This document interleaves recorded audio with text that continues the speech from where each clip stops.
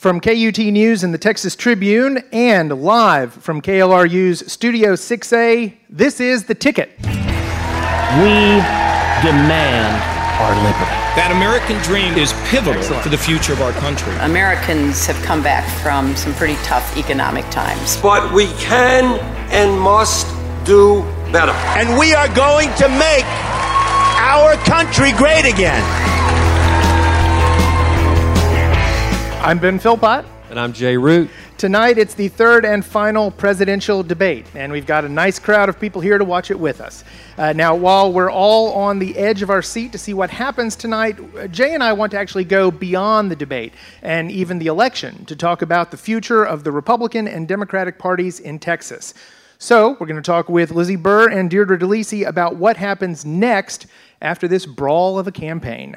And because we know some of you have been stressed out a little bit during this election, we've invited some local comedians to lighten the mood with some debate humor. But first, Jay, I think we've been everyone's been over and over the first and second debates. So instead of talking about what we've seen already, let's just talk about some of the recent polls for this election, specifically some recent polls in Texas. You and I, both longtime political reporters, how many emails have you gotten saying, no, really, 3 points in Texas? What's that about? No, it's crazy. I mean, Texas right now is in some polls within the margin of error. And basically you see this pattern playing out in red states where basically right now Hillary Clinton is outperforming Barack Obama in these red states in what he did in the red states in 2012. And you know, obviously Texas, places like Texas and Georgia now are in play, which is Arizona. She's up in Arizona. So this is an unusual election to say the least. You know what my favorite poll result lately is, though? The Washington Post had this poll, and it said that it had like 6 states where, mostly in the South, where people thought that if Hillary Clinton gets elected, we're going to hell in a handbasket. And then there's like 10 states, and mostly in the Northeast, liberal states, that think if Donald Trump gets elected, we're going to hell in a handbasket. And then there's like most states, 35 states or so, 34, that say that no matter who gets elected, we're going to hell in a handbasket. Yeah, we're kind of at that place in America right now. You know, I think it's been interesting looking, and I spent some time looking at all the polls. 538.com, a great website that compiles all these polls and kind of gives its own forecast about the race. But they've listed about 30 polls that have done in Texas over the last 2 years on this presidential race. And, you know, there's been a lot of talk nationally about Donald Trump's ceiling nationally. Maybe it's around 42%. You know, he can't really quite get up above that. But in those 30 Texas polls, Hillary Clinton's got a ceiling too. It's about 40 to 42%. And so, yeah, the race appears to be tightening based on the last 3 or 4 polls that we've seen out, but it's tightening by Donald Trump dropping. It's not necessarily tightening by Hillary Clinton going up. She maybe has moved up from 38 to 40, but still nowhere near a majority, but Donald Trump has come down in those polls.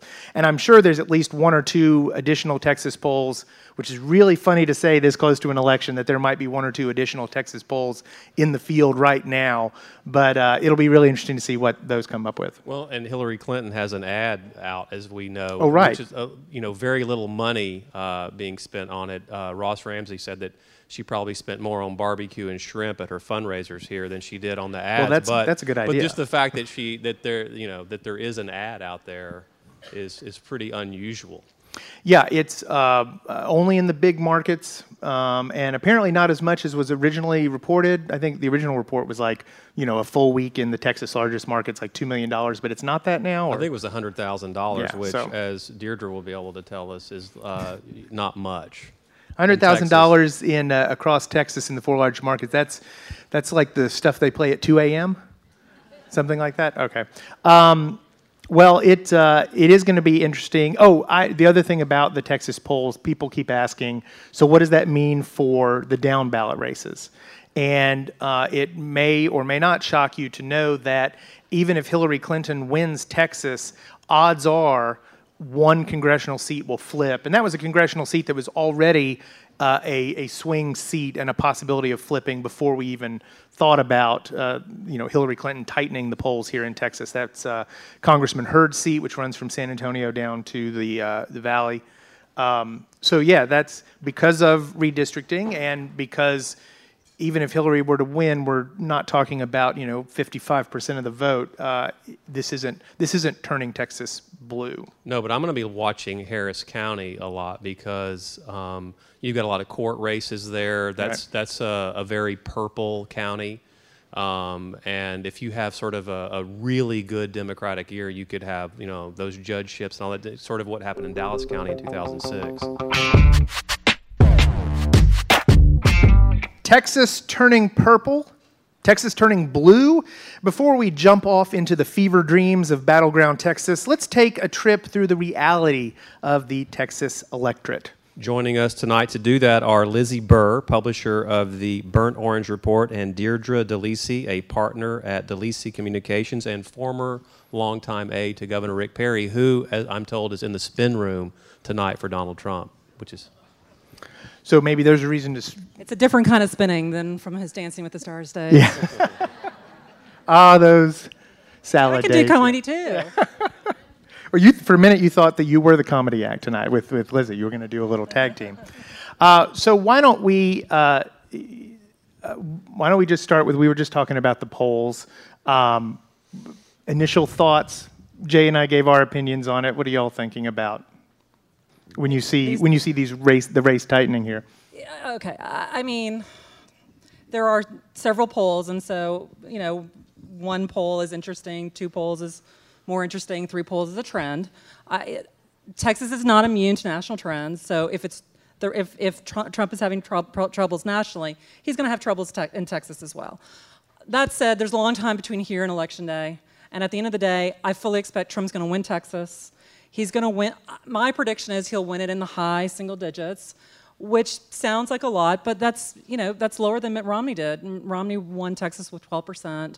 I don't think Trump's going to do that. It may have some negative impact down the ballot, but frankly, I think those races that are in trouble right now, that are hotly contested in Texas, like the congressional race you were talking about, we were going to be in the situation with that congressional race no matter who was on the ticket.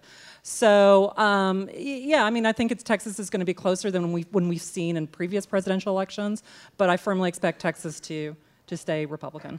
Yeah, Lizzie, you and I were talking earlier about maybe some of those even further down the ballot races, like Jay brought up, Harris County, Dallas County. What do you look at for this? Well, I think, first of all, that the fact that we're even talking about a single-digit win by Trump is a pretty significant thing. For us to go from, I've just got the numbers here, in 2000, George Bush carried the state by 21%. He carried it in 2004, 23, 2008, McCain 12 over Obama, President Obama, and then actually my numbers are that it was a 16-point victory by Mitt Romney over President Obama. And let's throw in real quickly, Governor Abbott, that was closer to 20, wasn't it? Mm-hmm. Okay. Absolutely. So this is a pretty significant, and I was in complete state of disbelief when the first poll came out, and when the second poll came out, and when the third poll came out, and there's going to be another poll that's come out, and I'm going to continue to be in a state of disbelief. Because I can't believe the Republicans chose Donald Trump to be their candidate. So I'm sorry, but I look at this and I'm thinking, this is clearly not what the plan would have been from the Republican leadership in our state, to have to lose ground rather than gain ground. And now a presidential year is always a better year for Democrats in Texas than the midterm, our governor's years. But this one is shaping up to be quite an opportunity for Democrats and independents and even Republicans who are deeply uncomfortable with Donald Trump to at least consider the possibility that there are more people who share their thoughts about what government is worth, and that we need to elect people who believe that government is worth something. So the races I'm looking at, I will say, in Dallas, this comes down to some House races. And these are races that we're going to be contesting. State House races. State Houses, sorry, right, not congressional races. And they're tightening. They're tightening. I got a couple of calls this morning. People knew I was going to be here, and they're like, you won't believe it, but we are seeing continued tightening in these small Dallas, Irving, North Dallas races, and they're excited. You know, what's interesting is that it's not anything that the Democrats did. It's really just because Donald Trump has been such a dumpster fire. Yeah. That's a term in the AP style book, just so everyone knows. I mean, I'm not kidding. Really, Donald Trump has been able to do what the Democrats haven't been able to do for themselves, which is right. And so, but let me ask you, Deirdre, what do you? Okay, so let's assume that it's going to be closer here. Let's assume that it's even going to be like way closer, like 2 or 3 points or something. Okay. What is the law? Is it the donor community or whatever? Are people going to look at that and go, "Hey, Texas is ripe for a takeover"? They're going to pour money in here, or they're going to go, "This is just a fluke." And this is an anomaly. I don't think anyone's going to look at this presidential cycle and think, "Well, Donald Trump is really, the pulse on the Republican Party, either nationally or in Texas." And God bless them. Let the Democrats come and pour a ton of money into Texas. And in 2 years, they're going to go up in a gubernatorial race against an incredibly popular governor who's got like $25 or $30 million in the bank today. God only knows how much he's going to have in the bank in 2 years from now. So, I think it's an anomaly until you can show me that there is movement in Texas away from the Republican leadership and the Republican principles. I'm not too concerned about it. And I think, and on top of that, this is sort of a situation where I think the Democrats, the day after the election, may wake up and say, "Oh, crap, the dog caught the bumper." They're gonna own it. And Hillary Clinton is not only deeply unpopular among Republicans and independents, but she's got problems in her own party. And I think the good news is for people like me is that we're going to have a split leadership in Washington. We'll have a Republican Congress. There's no indication to show that we're going to lose Congress. We'll have a Democrat president if the polls hold as they are today. And nothing will get done. And I am here today to predict that 2018 will be a terrible midterm election for President Hillary Clinton and her party. So, what about that, Lizzie? You agree with that? Well, I think that, first of all, Dan Patrick has got a lot at stake in this particular election right now.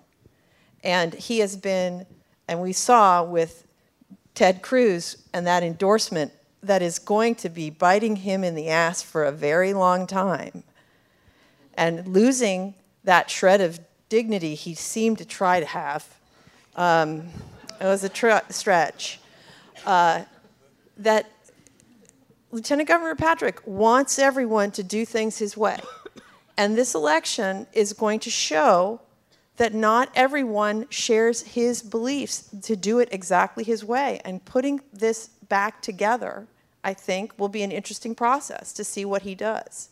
I honestly do think that the Republican leadership in this state is aligned 100% with Donald Trump, with the exception of Congresswoman Kay Granger and Congressman Will Hurd, who came out against Trump in a very, very contested swing district election.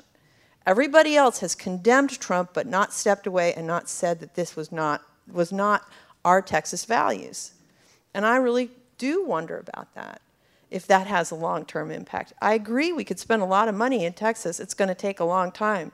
It's why that ad spend, it's the beginning. It's not going to be 1 cycle, 2 cycles. And we don't anticipate having a super terrific 2018.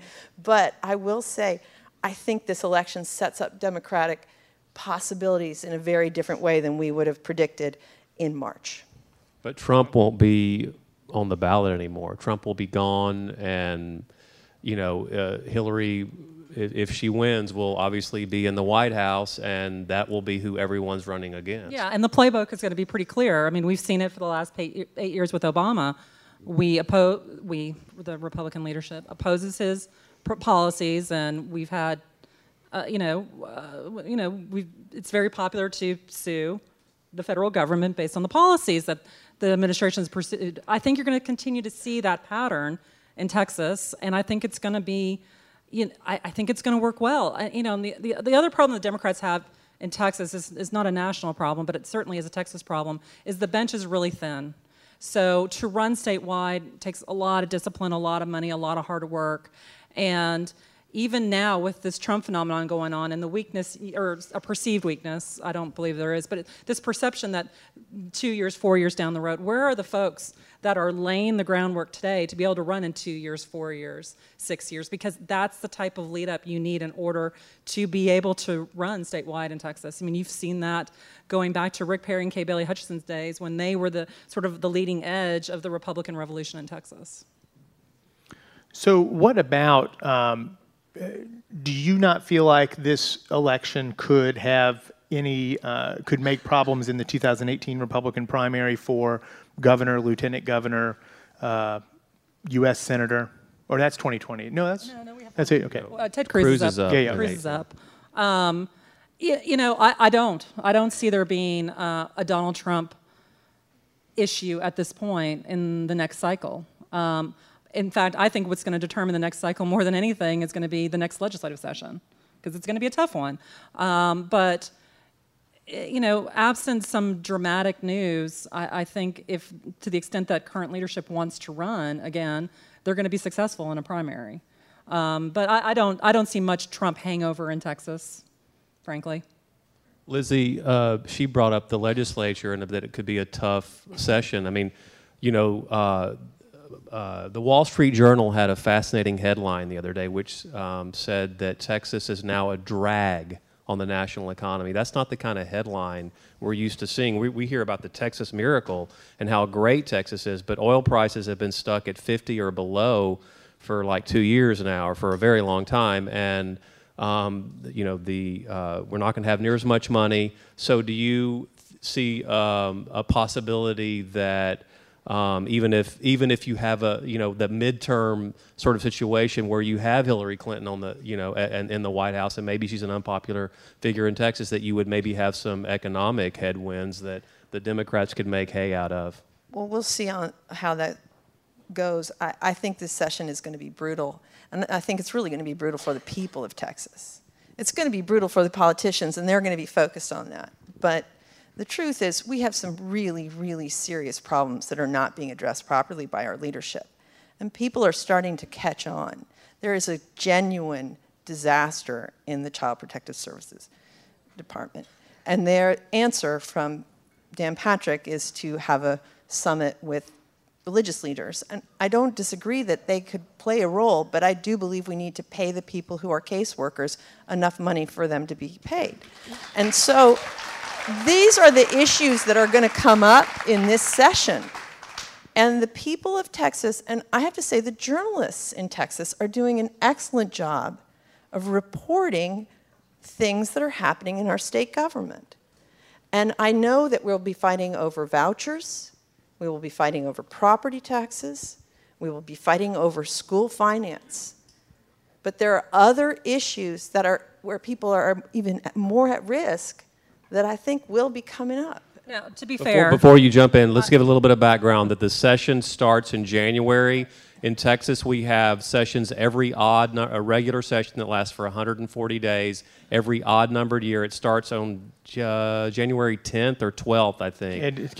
Second or third week of January. Yeah, so go ahead. Okay, to be fair, on Child Protective Services, and I don't disagree, it's a major problem, and something has to be done. And it's one of the toughest things to do in government. I had to live through this back when we reformed Adult Protective Services. The leadership has made Child Protective Services reform a priority. All three members of the leadership, including the Lieutenant Governor, signed a really historic letter. I've never seen anything like it, where leadership is telling a state agency, go ahead and spend money and don't worry, we'll cover it. I mean, that's not typically how this is done.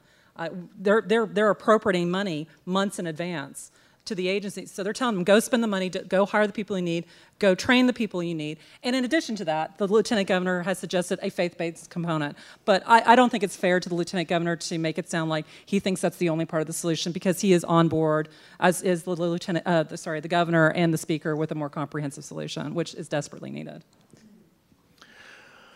I wanted to ask you real quickly about the bench problem that she brought up, which is in Texas, it appears to be, well, let's see what the Castros will run for, and what else do you see as a bench? You know, that is our And problem. I'm sorry, the former Joaquin Castro is the U.S. Congressman, congressman, and Julian Castro is the HUD secretary. HUD secretary. Thank you. They certainly representative and now I'm going to blank on his title. From Dallas? No. Oh, no. But that the Castro brothers are an extraordinary asset, and they are where our party is going. So we look to them as a tremendous hope, and we're grateful and hopeful for them. And I feel somewhat protective of them, frankly. I also see around the state people like Clay Jenkins. I see our own Travis Dallas County judge. And our own Travis County Judge Sarah Eckhart as having a different kind of leadership skill. I also know that there are women across the state who are looking to run for office and who are training and doing that training now, running for school board, running for city council, doing these, getting on those commissions that do all that hard work at the municipal level. And we don't have a deep, deep bench. And it's hard to run as a Democrat in Texas. But in our major cities, we are majority Democratic cities. When I explain to people outside of Texas that Dallas and Houston and San Antonio and El Paso have Democratic majorities in these cities, it's not just Austin that's a blue place. Texas is a lot more complicated than people think. Well, San Antonio Democrats will have to start voting at some point. Sorry, San Antonio. You Point know well that's taken. true. And I had another question, but now I can't remember what it was because I thought up a funny line and I said, "Oh, I'll use it." That's why You I'm don't not, need that comedy troupe. That's right. Oh, I'm not the professional here. Well, how are we doing on time? Should We got go a to couple the- more minutes. Okay. Yeah. Yeah, I really don't know. Yeah, we do have a couple more minutes. So what? Okay, so this is I know what I was going to ask. So before we let you go, should we just go ahead and blame you for Battleground Texas and what's going? No, the serious question is why or what this was seen as a large component to Texas Democrats making a difference in Texas. After 2014, they kind of dropped off the radar a little bit. What's going on there? I would say they're one of many groups working in this state in different ways, different places, doing different kind of work to lay the groundwork. Keep doing this. The Republican Revolution did not happen very quickly. It started in the 1980s. The Republican Party of Texas did not have control of all three major points of power in the state until 2002. So it took 20 plus years of very hard work. And so I'd say that there are organizations, Planned Parenthood, frankly, I will stand up and say, they are doing tremendous organizing work in this state. Groups like Equality Texas. And then there are small local groups like Workers' Defense Fund that work with people here on issues that are of concern to them and bring them into the political process. That's how the Republicans got to the point where they are today. The thing that's amazing, though, is that Texas is like Utah with 10 times the population. I mean, we have a very diverse population. It's the largest state by far that regularly votes, that has routinely, is a Republican lock, basically. Why has the Democratic Party been down so hard for so long? I mean, you've had Democrats that have been more successful in Utah than they have here. Well, I'll say, first of all, this state has been a one-party state for almost its entire history. So it is no surprise that we have gone back. Our Constitution, when this state was established, one-party rule and one-party power goes along with the way Texas runs. So that's not just my opinion. I see that as a historic factor. And when we shifted from being a Democratic one-party state with a left flank on the Democratic Party that worked on the business end of the Democratic Party, and we've done the same thing in the Republican Party. And what's switched here is that the right flank has no longer working on the center part of the Republican Party. The right flank has taken over the Republican Party in this state. Now, when you think about what it's going to require to turn Texas blue, as we like to say, it's going to require a lot of people voting. And one of the things that's happened that's been the most significant and the most detrimental to our state since 1980 is the decrease in voter turnout. And I would say that that is not a coincidence, that is actually built in, that we have a problem in our state with voter turnout. We also have a problem with our state government not encouraging and discouraging and creating all kinds of barriers to voting, including gerrymandering, which makes it difficult for people to believe they have a voice.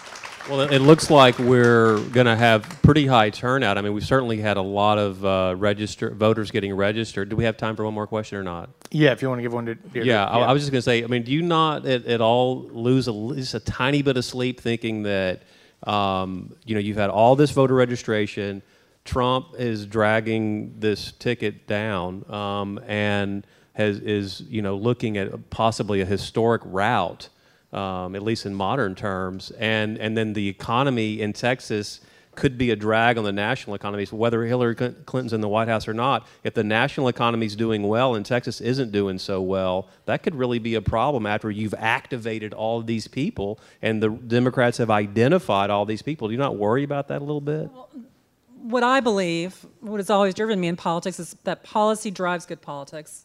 And yes, the oil prices have been depressed for a while, but there's every indication that they're going to go up due to changes in policies from the Saudi government. I think you're going to, and so I think we're going to see some better economic headwinds coming into Texas. And on top of that, I think the leadership has an opportunity this legislative session to enact some policies and to take some positions that will allow Texas to remain at the economic forefront. And I think if that happens, so that's the policy side. And then on the political side, having been participatory in it for as long as I have and knowing the people who are involved in Republican politics in Texas, we're at these are the folks who are at the leading edge of targeting folks, targeting messages, and turning people out to vote for Republicans. And I think that's the difference between Republicans and Democrats in Texas. The Democrat Party have been doing a great job of that nationally, but hasn't translated into Texas.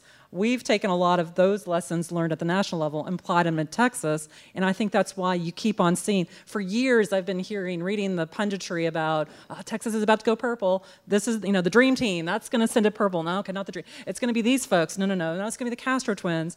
You keep on hearing that. No, it's Donald Trump. No, it's not. Yeah. But I think what you're going to see is all of that groundwork that has been done in the Republican Party and the continuation of strong policies that are, generally supported by Texans all across the state. I don't lose sleep. I think we're going to be in a good position, and I think going into 2018 with will probably be a bad year for the Democrats, and with a strong ticket led by an incredibly popular governor, I think we're going to have a good year. Well, unfortunately, we are just going to have to leave it there because we have a comedy troupe coming up here in a second. But Lizzie Burr, Burnt Orange Report, Deirdre DeLisi, DeLisi Communications, thanks so much for coming out tonight. Round of applause. Yes, please clap.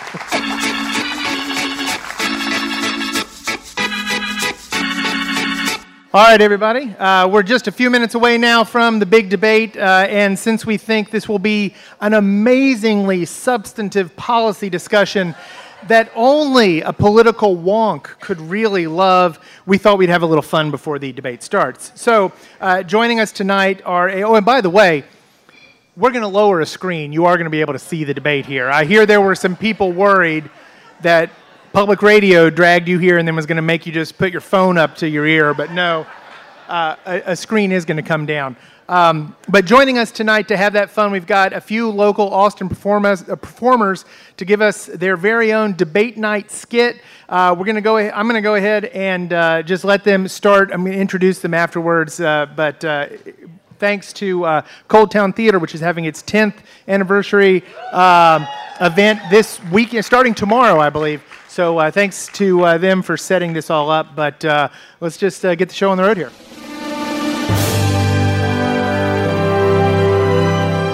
Good evening, everybody. And from the University of Texas at Austin, I'm Dave Buckman, executive producer of Cold Town Theater. I want to welcome you to the third and final presidential debate.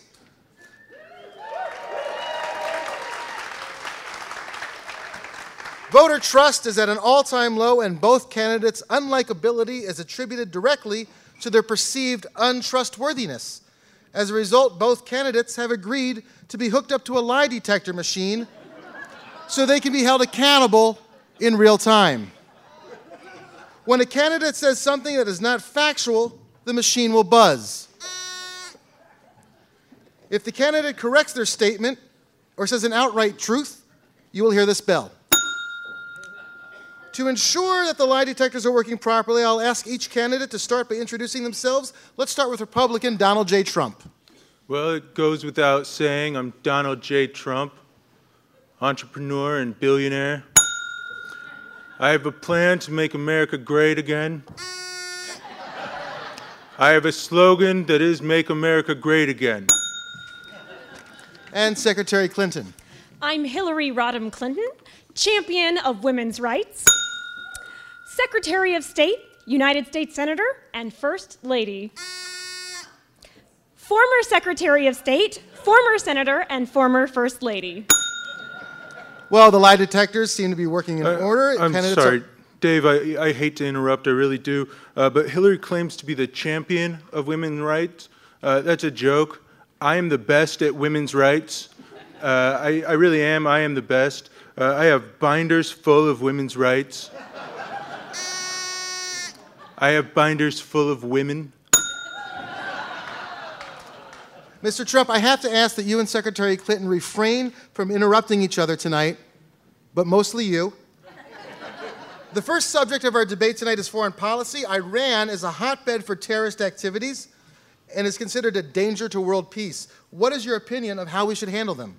When I became Secretary of State, Tehran was close to acquiring materials to build a nuclear weapon. I put together an international coalition to apply pressure through sanctions, and eventually we got the agreement.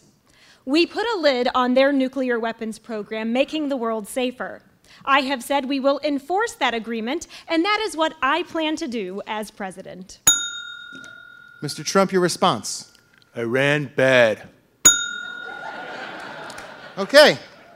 Continuing on the subject of foreign policy, Mr. Trump, you've been accused of having very strong personal ties to the Kremlin. Are these claims true? Look, dealing with the Kremlin is a lot simpler than people think. It's just as easy, folks. There's rules. Rule number 1, don't let it get in direct sunlight.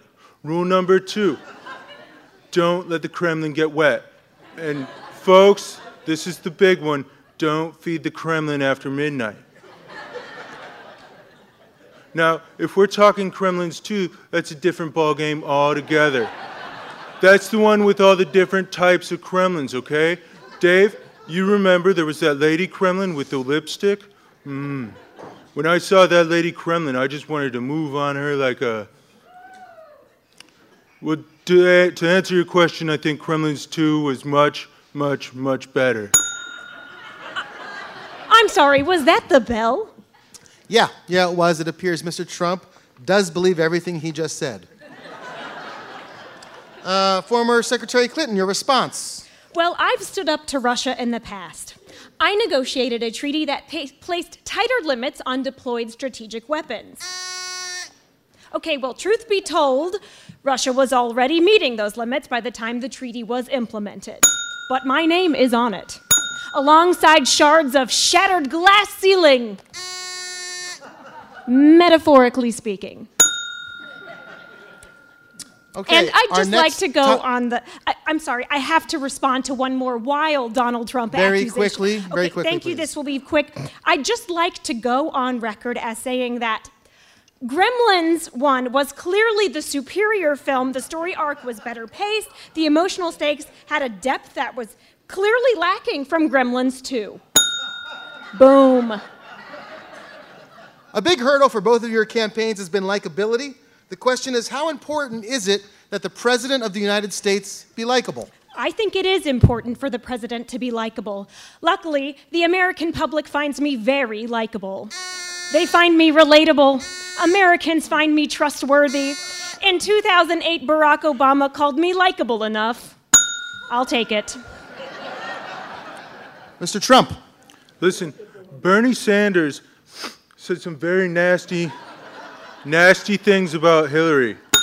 And you know, nobody has ever said anything bad about me. Except Paul Ryan, just about every major Republican player, and every living U.S. president. But, folks, I am very, very liked by my base.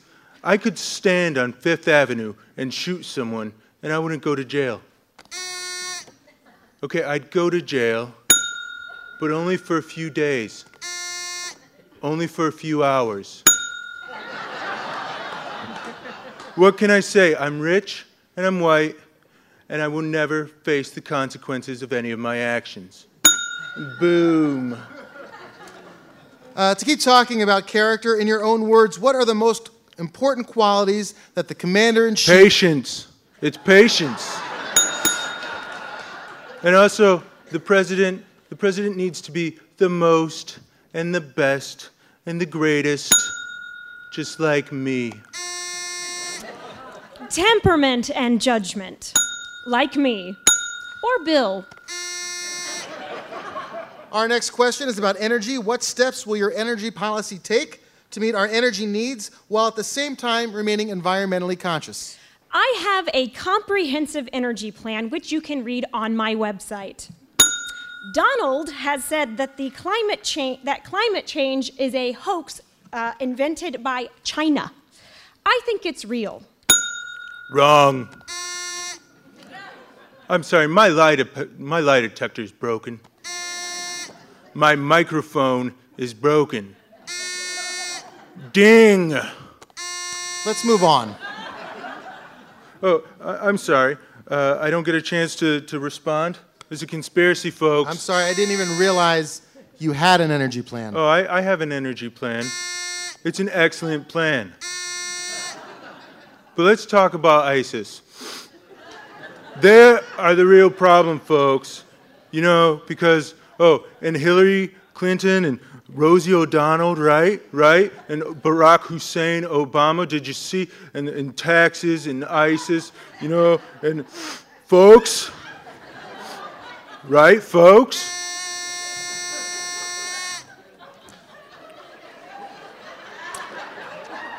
Mrs. Clinton, would you like to respond? Mrs. Clinton. Oh, I'm sorry. I was just practicing my inauguration speech in my head. No comment. I'd like each of you to share your views about the very serious issue of sexual assault in the military. As president, what specifically would you do to support victims of sexual assault? Sexual assault is a massive, massive problem in the military. The court system is a joke, folks. Part of the problem, nobody gets prosecuted. And victims, they're hesitant to come forward and blame their attackers. It can take 1, 2, or even 10 years for a victim to come forward. Trust me, I'd know. The idea of making Donald Trump responsible for handling sexual assault in the military is truly unsettling. Donald talking about women, what he thinks about women, what he does to women, well, I think it represents exactly who he is. If you thought don't ask, don't tell was bad, how can you elect a president whose personal motto is just don't ask? I'm sorry, did her lie detector just make a rim shot? I think so, yes. I didn't know we had that option. This debate is rigged. Let's move on to our next topic. Listen, I have something I need to say about this topic. I have something that's super important. Go ahead. Listen, folks, when it comes to sexual assault in the military, I will take a hands-on approach. There it is. Moving on, our next topic of debate is the state of Texas.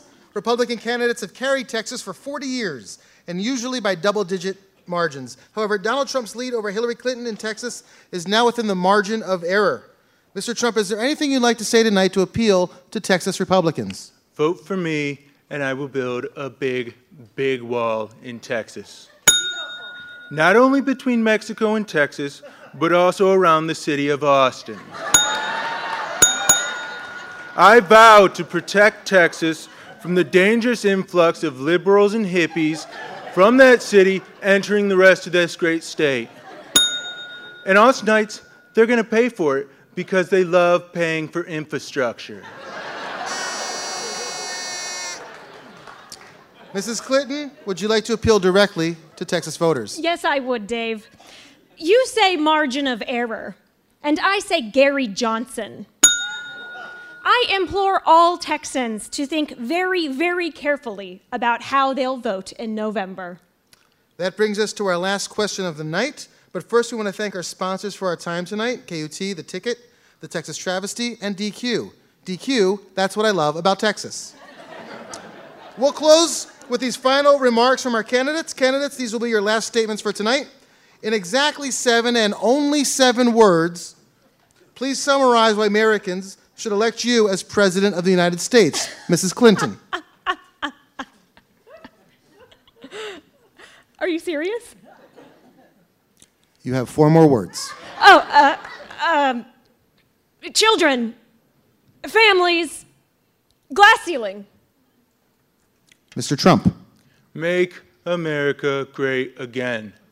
Immigrants, vote for me. Okay, that's more than... November 28th, vote for me. I want to make this country great. We can do it together, folks. Mr. Trump.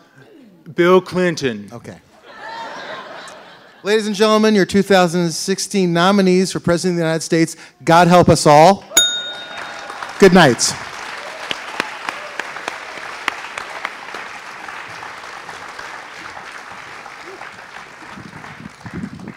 All right, let's see here.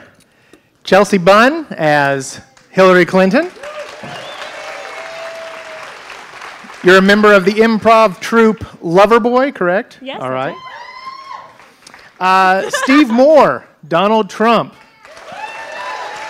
And you're with the improv troupe Kincaid. All right. Kenna Benfield. This is our Foley artist sound effects for tonight. And he's with the improv troupe Sugar Water Purple. And then, of course, Dave Buckman from the improv troupe, the Frank Mills, was our moderator tonight, also with Cold Town Theater.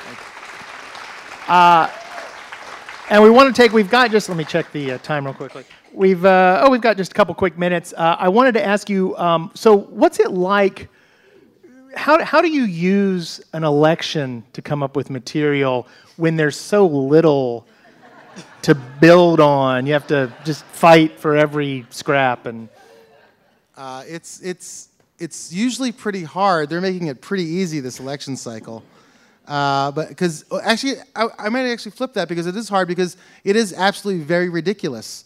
Every day you wake up and there's something completely new and something just shocking. So it's hard to kind of top them with humor. Yeah. You know, we need like a base of reality in order to build something off of, and they keep breaking reality left and right. I was telling someone, I thought one of the things that Saturday Night Live is doing really well on its little debate skits is that it's not trying to top some of the candidates' own lines. Mm-hmm. They're actually using lines from the debates in the skits. They're not trying to, reinvent the wheel. They're just like, yeah, here we go. Yeah, this is ridiculous. I think that started kind of in that Seth Meyers era, during that Hillary Sarah Palin sketch kind of launched that whole kind of style of just taking their words. I mean, Sarah Palin was the start of this new era of political humor that was just like, what are you saying? And we did incorporate some actual phrases and lines that they have said during this election cycle in this sketch, and we cut some things they actually said because we thought people would think it was made up. And now, Chelsea and Steve, you're both doing these characters in public and other events. Is that correct? Or Yes, I have played Hillary Clinton as part of a show called Doper Than Dope by Heckle Her Productions, and we'll most likely be playing her again at Doper Than Dope 2 in December. If she wins. Yeah. What are you, Steve? I'm not doing this in any shows, but you can see me on the bus doing this, or just kind of walking around downtown doing it. All right, and that's actually a good segue. Before we let him go, anything left y'all want to plug? Yeah. It's like the end of the Howard Stern segment. Give me your plug. Sure, I'll plug Cold Town Theater's 10th anniversary. Thank you. We have shows all week. Thursday, we're roasting a dog. Not on a spit, like we're going to be making fun of a dog, a live poodle. Friday, we have shows all night. And Sunday, we'll be at the Spider House having a great time. We're having P. Terry come and tell us some stories, the actual P. Terry. We're going to do some improv off of with P. Terry. Kenna, anything? Saturday night, opening up for the Frank Mills, Sugar Water Purple. Yeah, that's about it. Excellent. Bless up. And you, anything else, Chelsea? Yeah, of course. My improv troupe, Loverboy Comedy, plays Wednesdays at Cold Town Theater at 8:30, which means I am going there after this. Well, we'll let you go then. Give him a big round of applause again, please. You can find Kincaid on Twitter at Kincaid Comedy, I think, Twitter, something like that. He tweets at 2 a.m., folks. All right, Jay. Speaking of Twitter, if you're not following Ben Philpott and me, why aren't you? I'm at ByJRoot, ByJayRoot. Yep, I'm Ben at Ben Philpott KUT. And of course, we have the Ticket has its own Twitter feed at the Ticket 2016. But really, it's just me and Jay retweeting the same stuff on those sites. But I think we're going to wrap it up here so everybody can get another plate of food or adult beverage, except for the college students that are here. Let's see here. So that's it this week from the Ticket. Thanks so much again for everybody that came out here tonight. Thanks also to Lizzie Bird, Deirdre DeLisi, Chelsea Bunn, Steve Moore, Kenna Benfield, and Dave Buckman for the great performance we just saw. We've only got 3 weeks before the election, and we'll bring you at least a couple more episodes before November 8th. We're also talking about a little after party. That's right. We may have an after party of the Ticket. Stay tuned for details there. Plus a couple more after the election. But if you want, I guess that kind of ruined my line there. But if you want to listen to any of our other episodes, go to theticket2016.com or find us on iTunes, Google Play, Stitcher, or any other podcast client you use. The Ticket is a co-production of KUT News and the Texas Tribune. KUT managing editor Matt Largy helped us run the show tonight on video and audio. He's absolutely the best. He's huge, really, folks, really. And our theme music is by Ben Root. Thanks for listening. Thanks for coming out. Thank you.